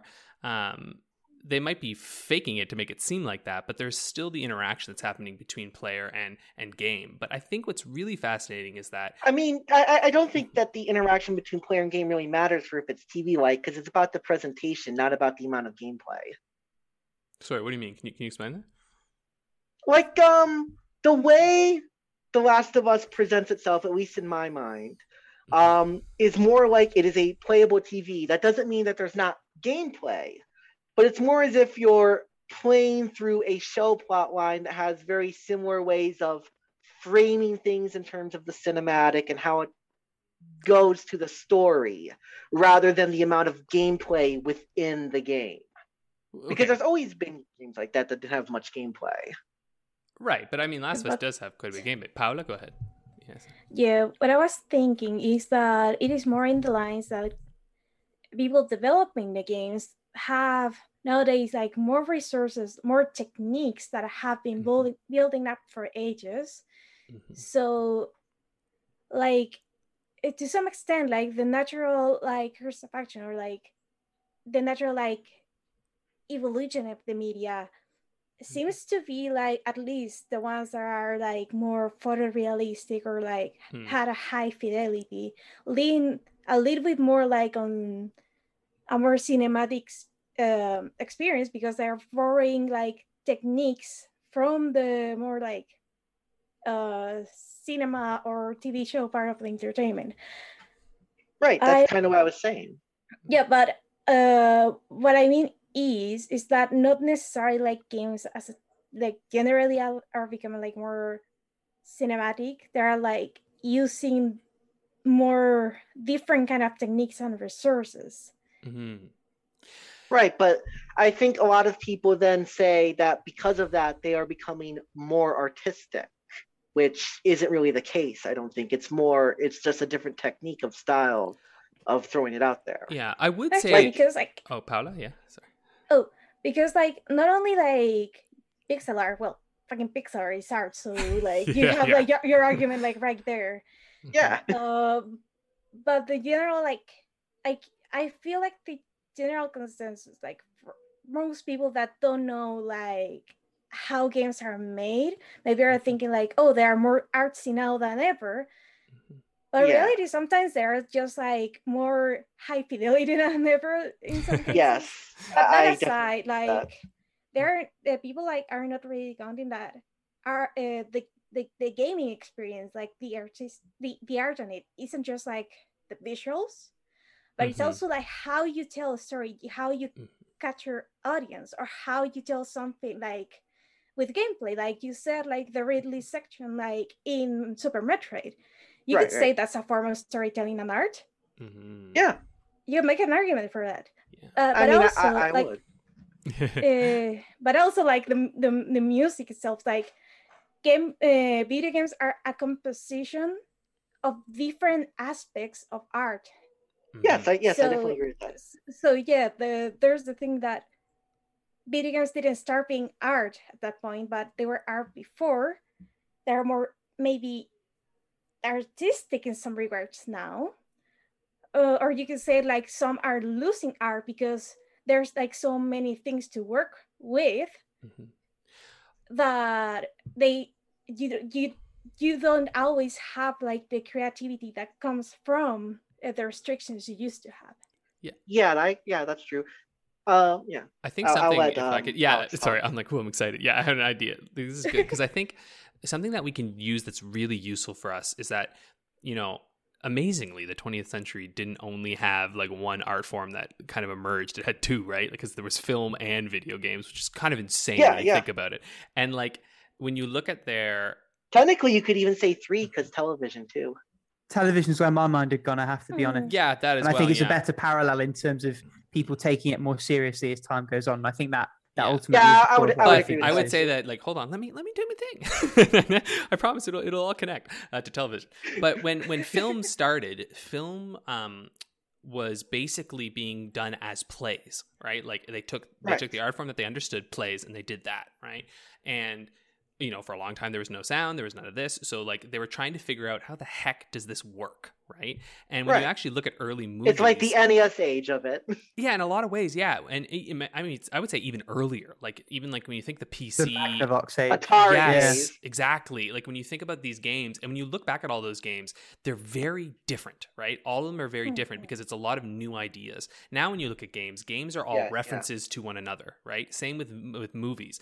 Early movies are Right. so vastly different from one another because people are like, how do you make them? And sometimes when you go back and watch an Right. old movie, you go, we don't do that because we learn our Right. lessons, right? And video games are a Right. little bit in that too. So I'd actually say that like what we're seeing with games is games are still trying to figure out. And this is like the TV connection. TV took a long time to fucking figure this out. They were like, what the hell Yeah. are we? How does this work? And still a lot of TV shows are Right. still not sure about this, right? They're like, okay, we're long Oh, form yeah, that's for content, but are we weekly? Should we leave a cliffhanger every time? Do we even need a cliffhanger? Are people, you know what I mean? Like they're like figuring out Right. their systems. And What kind of TV show are we even, kind of thing? yeah, and I think gaming, and this is why I do think there's a reason people focus on 2007, because it was one of the first times where we saw like a really bold, cohesive attempt at story, right? And No, I don't agree with that. but I think it's really one of the first times we see like a really complex sort of take on this in a new. One that had a cultural cut through as well, I think, Yes. significantly. I would disagree with that. I would say about a decade earlier. Yeah, but here's the thing: it I- didn't cut through culturally, and that's to me. Final I think Fantasy that's- VII. Yeah, but Final Fantasy VII is not entirely regarded for its story. Like, I understand why. It's not entirely, but it was quite a bit. Yeah. You got stuff like that. Yes, and I would say that I would sold, and part of the reason I'm bringing it up specifically is because it sold so much, which means that it must have reached a fairly wide audience And compared to other things where it's like they didn't sell much. but I would honestly call Final Fantasy VII like one of the first talkies. You know what I mean? Like if we were to compare them to like film, nothing bad. It's just like it's important, but it's on its steps, right? Like because I'm gonna be honest with you. I played even the remake, and like storytelling's not its strong suit. It's interesting, I disagree with that. I will and that's admit. totally fair. But that's more of an opinion thing. That's more about opinion and quality than what we're talking about, which is more inherent qualities. So, But well, it's not even inherent. It's just, I mean, like I think video games are finding how they tell stories, right? And they haven't figured it out yet. There's some really cool ones because, like, look, we're all people who fucking love games. Like, we're the most biased motherfuckers because we're like, right. you I know. mean, something to consider for all these perspectives is that we're Mhm. going to be outside the normal because the average person doesn't buy and play and look into as many games. And It's that's something to always consider. yeah, and that's what I think is like. I think what Rick was pointing out was that games like Bioshock and Last of Us stuff, like they kind of cut through and reached people that they wouldn't have reached before. Which is sort of like when movies started to figure their shit out. Suddenly, it's reaching more and more people, right? And I don't know if that's necessary. Sorry, Rick. Yeah, did you want to? All I was going to say is you've got to sort of remember the environment that the Bioshocks and games like that were coming into, because you've got a whole swathe of people who play Call of Duty who already have that system, who see Right, something it's true. that looks like it's got quite a similar setup because mechanically it does, but then takes you in that other direction narratively. For all the copies that Final Fantasy VII sold, I wonder how many people got past disc number 1 to get to where any of the cut through narratively, and the narrative is questionable. I would agree. I wonder how many people. I would got say there. And probably let me as many finish, people as please, people. Freud, let me finish. Sorry. And I think that ultimately is the difference. Like Final Fantasy was impactful as a game. Bioshock was impactful as a game with a strong narrative. And I do think there's an important distinction there. I mean, I'm not entirely sure I frankly agree with that, but that's going to come down to more opinions on. Yeah. Because, I mean, here's something to consider. When we talk about impact, Final Fantasy VII basically created companies like a lot, like if you read about BioWare, or if you read about Planescape Torment, or if you read about a lot of Western RPGs, they all, like Fable, Peter Molyneux said he was heavily inspired by Final Fantasy VII, and that it was one of the most influential RPGs of all time. Planescape Torment directly thanked Final Fantasy VII as inspiration for the game. BioWare said that it affected their production on, what was it, Baldur's Gate 2? No, Probably, yeah. I think it was a later game.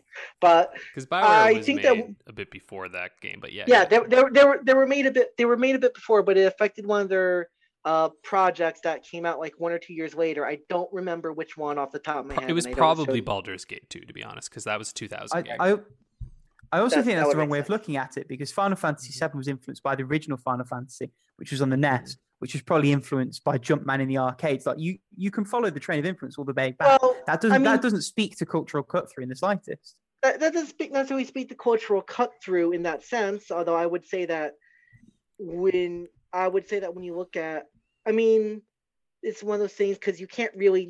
I can't just say, oh, it was culturally cut through without having to provide an example, and then I have to try and find on Google to kind of talk what I'm talking about.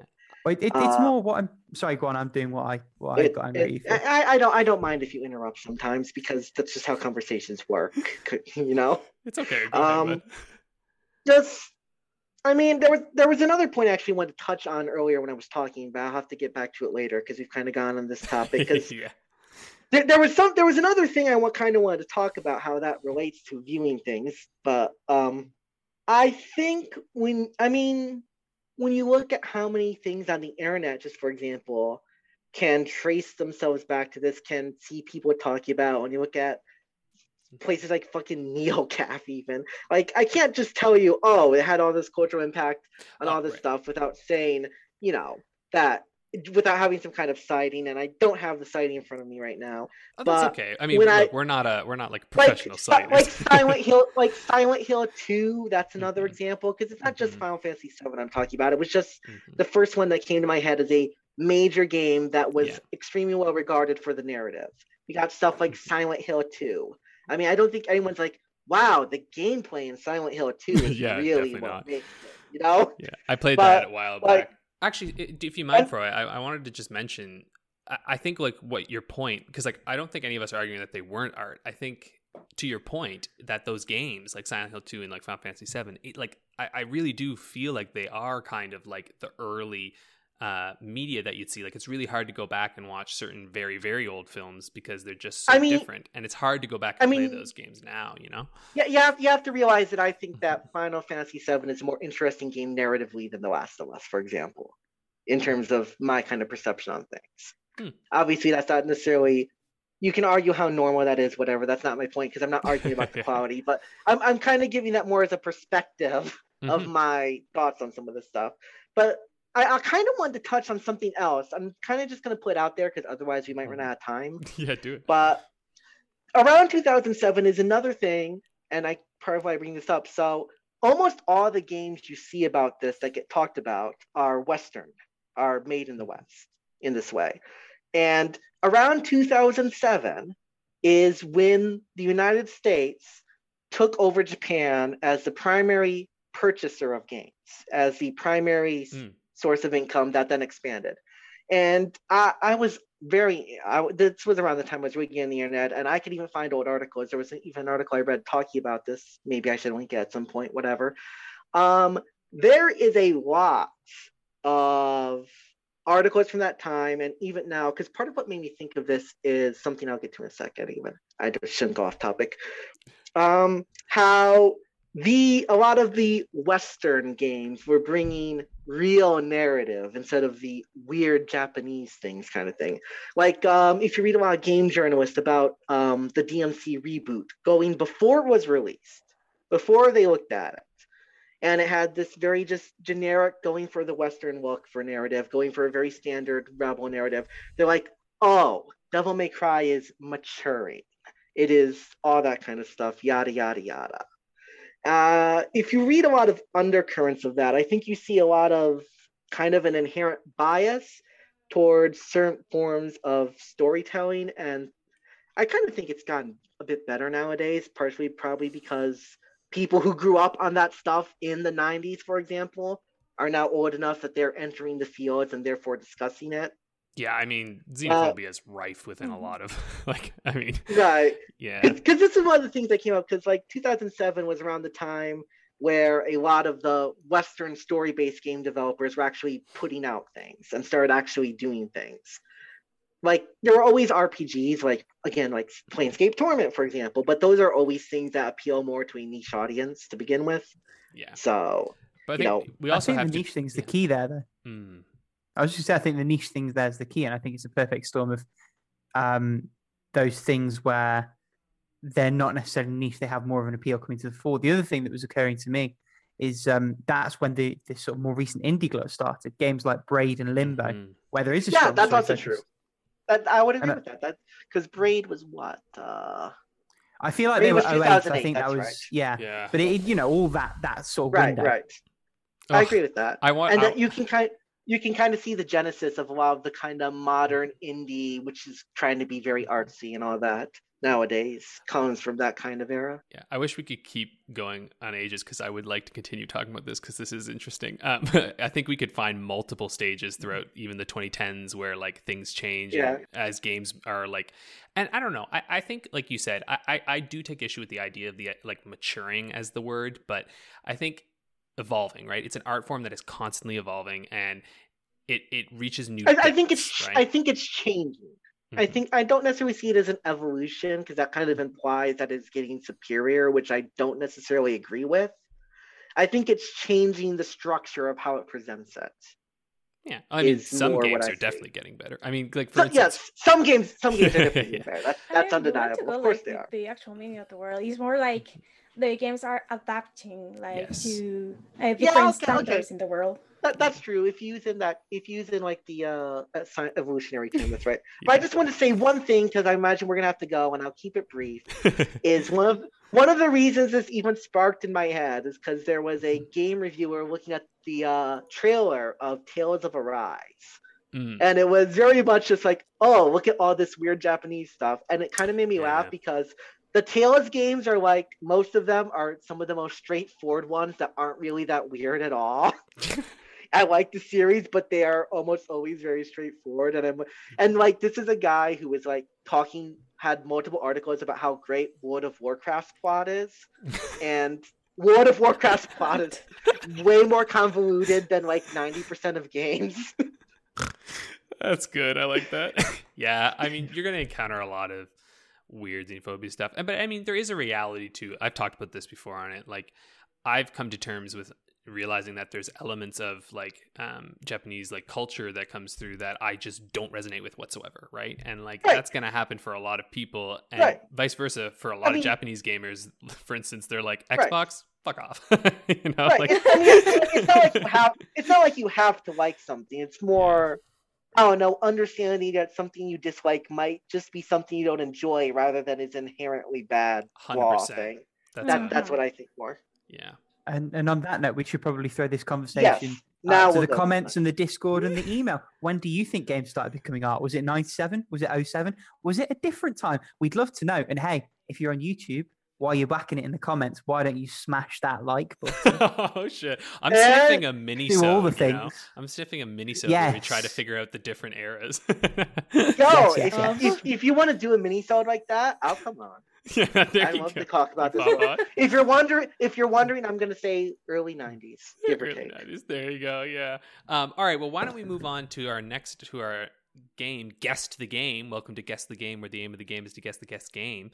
Froy, what are we playing this time? The answer is that I hadn't pulled, because my laptop had crashed, so I hadn't pulled up How Long to Beat. I need to pull a game up. That's the answer you have here. Good. So if you want to read off the completion times and some notes, we'll try to guess. And Rick's tired of shit, so maybe. Yeah, maybe this is your window. If ever you're going to win one, this is the week. All right. I'm going to pick a game. Your hint is going to be that it is kind of like, it's not going to be a mainstream game. It's kind of obscure. Okay. All right. It has a total of 52 completions on How Long to Beat. That's enough. All right. Okay. What are the times for this one? Yeah. All right. So main story, 14 hours, 19 minutes. Okay. Main plus extras, 21 hours, 5 minutes. 21 hours. Okay. 100%, 29 hours, 52 minutes. And you know what? I'll throw in something extra. This is a game I've been in, and my time was 32 hours, 7 minutes. Okay. You beat this one. Okay. Can you give us one of the completion notes, like one of the review? Yes, I just have to. Oh, yeah, sure. Yeah, filters so there and like. Super... I'll grab this one from Dude Ranch. Nice. Gameplay was fantastic. Story was a bit mysterious and hard to follow. No hand holding in this game either.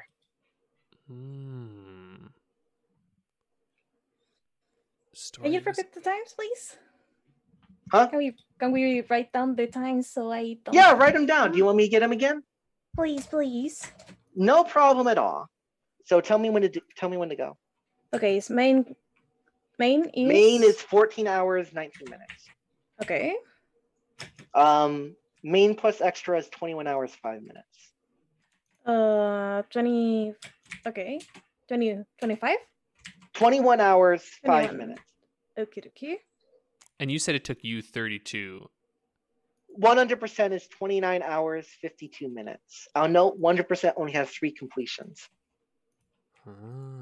Okay. Can you repeat 100%? Huh?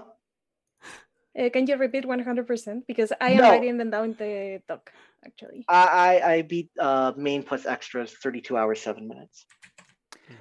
What are the platforms, if you don't mind me asking? Only on one platform, Game Boy Advance. Game Boy Advance. Oh, okay. I have an immediate guess. Is it Kingdom Hearts Chain of Memories? No, it is not Okay. Kingdom Hearts Chain of Memories. I think I know this game. All right, Is this an RPG? it is an RPG. Is this Summon Knight Swordcraft story? He got it.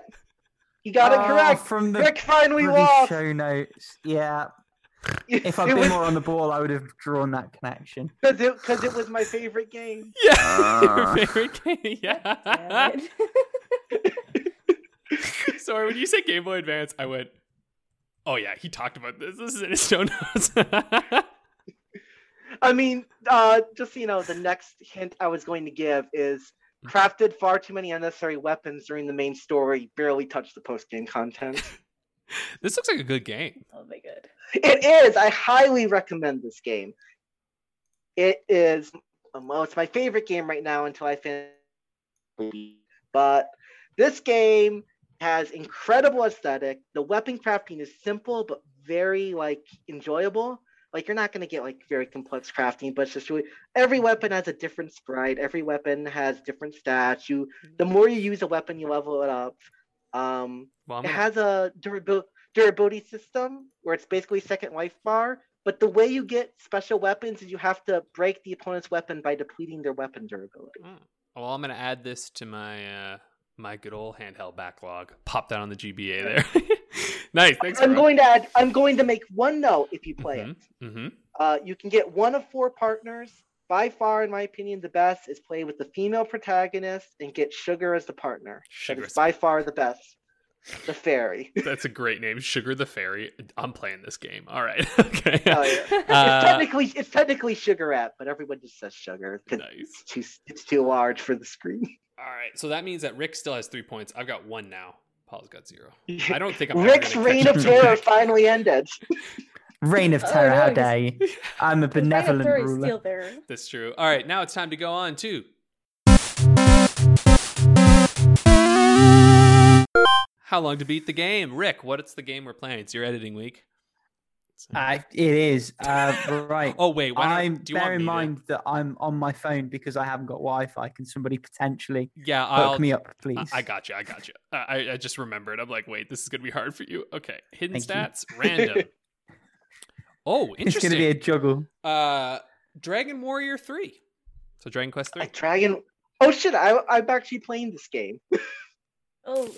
Yeah, I'm not. And I fucking played the first one this year, or was it last year?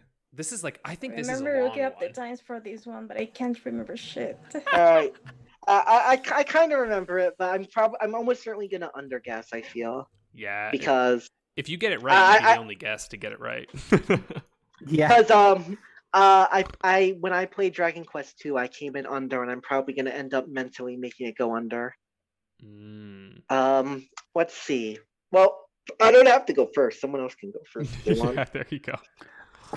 Go on then. I'm gonna stick my feet both straight first into the water. God, I'm tired. Rick's main story, nap time. Main story plus. Right, so I'm going to go for all three. I'm going to say main story, 26 hours. Okay. I'm going to say main plus, 30 hours. And I'm going to say 100%, 32 hours. So 26, 30, 32. Yeah. Okay, I'm gonna go with 20 hours for main. For main plus, I think I'm gonna stick around 23 hours. For 100%, it's gonna be. I'm gonna say 24 hours and a half. All right. I feel like it's a long game, but yeah. What do you think? It is a long game, but Mm. it is an NES RPG. It's not like 70 hours or anything. I seem to recall that main and the other ones had a larger gap than just you would expect. I'm almost certainly gonna underguess this. Whatever. Main 16 hours 23 minutes. Okay. Main plus, I'm gonna go 24 hours, 100% 28 hours. I'm gonna 28. Okay, I'm gonna go. I'm gonna go. I'm gonna 19 and a half hours for main. Let's try to cover the gamut. I'll go 25 hours for main plus. And then for I probably underguessed. 100%, I'm going to go 27 hours. Yeah, why not? 27 hours. Let's do that. Okay, I changed my time, so Okay. it's 20 hours main, 24 hours main plus, and 28 hours and 30 minutes. Good. All right. You for ready, everyone? 100%. Half hours. Yeah, I'm just gonna Yes. keep it. I'm almost certain I got incorrect, but I'm just gonna keep it. Here we go. Okay. So it is main story, 28 hours. Yeah, I got the main and 100% Whee! up. That's Okay, Main I'm in plus. so far. 33 hours. Completionist, 33 and a Yes. half hours. Congratulations, Rick. Yeah, Rick got Back on Damn top, it. baby. He lost guess the game, but he got this one. Yeah. I picked my battle, is what I did. There you go. So I that think means Rick maybe. is at 63 points, Alex 59, Paula 50. Guests still at 0, unfortunately. But Yeah. I've gone to shake my Okay. fist in the arm that I've had the jab in. I want to check something very quick. I want to check something very quick. that was I should have stayed a little higher on Yep. that, but I would have gone Real too quick. high. Yeah. Real quick. Dragon. Dragon Quest 2, 16 hours, 39 minutes. Yeah, I knew this one was longer than Dragon Quest 2 because I remember. Yeah, all right. Well, that's it, everybody. That was another great week of How Long to Beat the Game and the podcast. Thank you so much for coming on, Froy, and giving us a nice spicy topic. Thank you. I have many more to spice. My name might be Frozen Roy, but my topics are hot. Oh, that's a good way to end it. We'll see you all And on that note, next week. Don't forget to send us an email at howlongtobeatpodcast@gmail.com if you have any questions or just want to say hi. Toodles. bye. Bye.